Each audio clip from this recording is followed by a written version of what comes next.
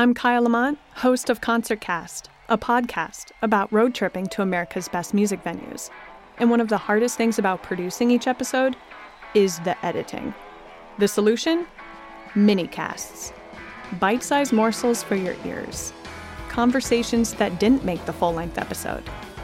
Our first minicast is with Jon Fishman, the drummer of Phish, who I had the supreme privilege of hanging out with after his radio show in Belfast, Maine.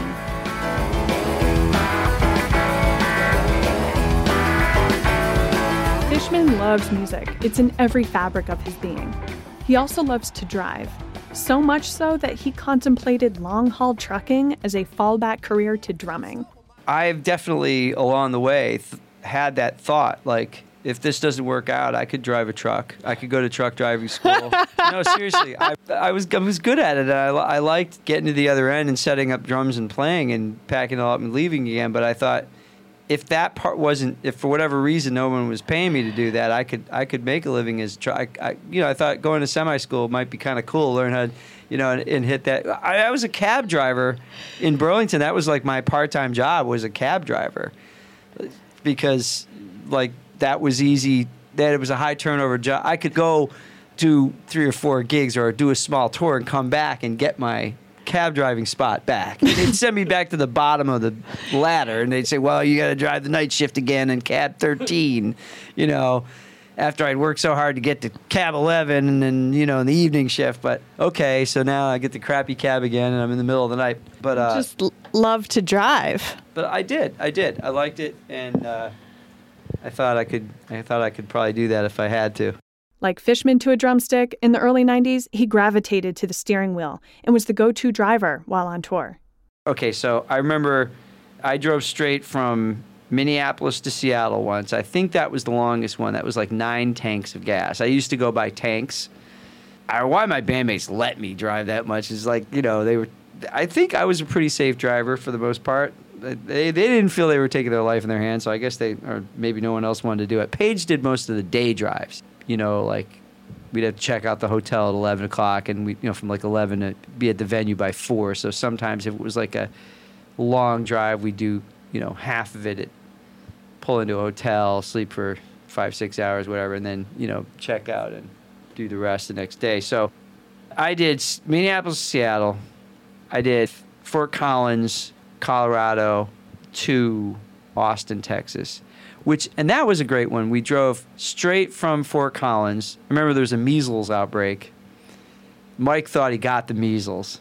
He actually psychosomatically gave himself bumps on his skin. It was incredible. Like, we were like, wow, that's the power of the mind. It's amazing. God. It's amazing.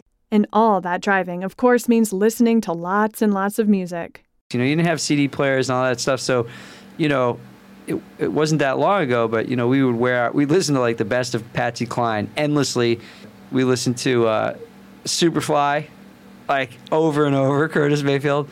Chocolate City, Pete P-Funk, Chocolate City. What were some other ones that were, like, on endless repeat? So you were the DJ? Well, I wasn't really. It was like we had 4 or 5 cassettes laying around in the van, and somebody would pop in, whatever the next thing was. But we listened to these albums. From the driver's seat to the DJ booth, his love for playing music over the airwaves started at Goddard College. Today, it's in Belfast, Maine, for his weekly show called The Errant Path. Yeah, there you go. That's the last track on.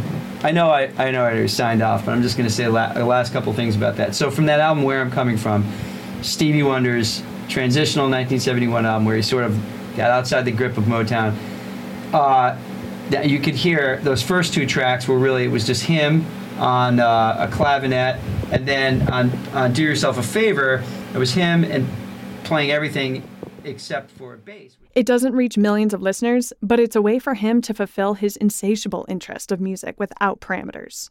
We were on Stevie Wonder tonight, for example, and I'm sure I'll get into this, in my Stevie Wonder Part 2 installment, but like almost nobody knows that the guy that wrote Ghostbusters, Ray Parker Jr., got his start playing guitar on Stevie Wonder's Inner Visions album. Did you know that? No, you didn't. so a lot of people. So I'm just thinking like one little example would be that, and somehow my brain retains a lot of those little minutia things. So far, I'm starting to realize some of them are. Maybe now's the time to do the radio show because some of them are starting to. I do find myself drawing a blank of more than I should in the middle of my show. Like, oh, I know this and I forgot, what year this came out or whatever. So, aging is starting to occur. So I got to get on it now while the getting's good. The particular show I like to do, The Errant Path, is a little meandering that way.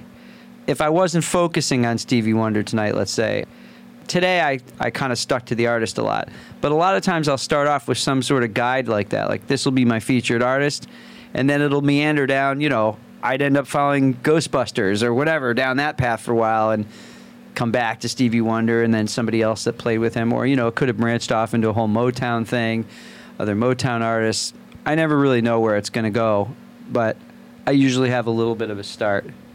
There's something about the hands-on, I've had opportunities and offers to, put together radio stations at home where I kind of edit it. They'll put it all together. Like I say, well, this is the song list and here's the things I want to say. And then they, and I might do that with Sirius or some other things, but the hands-on, coming in here and screwing up and, it's all part of the fun. This is Jonathan Fishman signing off. You were listening to The Errant Path on WBFY 100.9 FM, Belfast's finest community radio. Thank you for listening. See you in a couple weeks. All right. Oops. I guess I should turn off the mic before saying that. All right. So I should turn this off, right? Yeah. Subscribe to ConcertCast the podcast on your podcast app of choice to listen to our full-length episode, where Fishman and I talk about his favorite music venues. There's this place, Blossom in Ohio, it's like you're on the inside of an upside-down ship. The shell inside is this wooden, it looks like the inside of a wooden hull of a ship. And we even have a late-night studio caller. WBFY.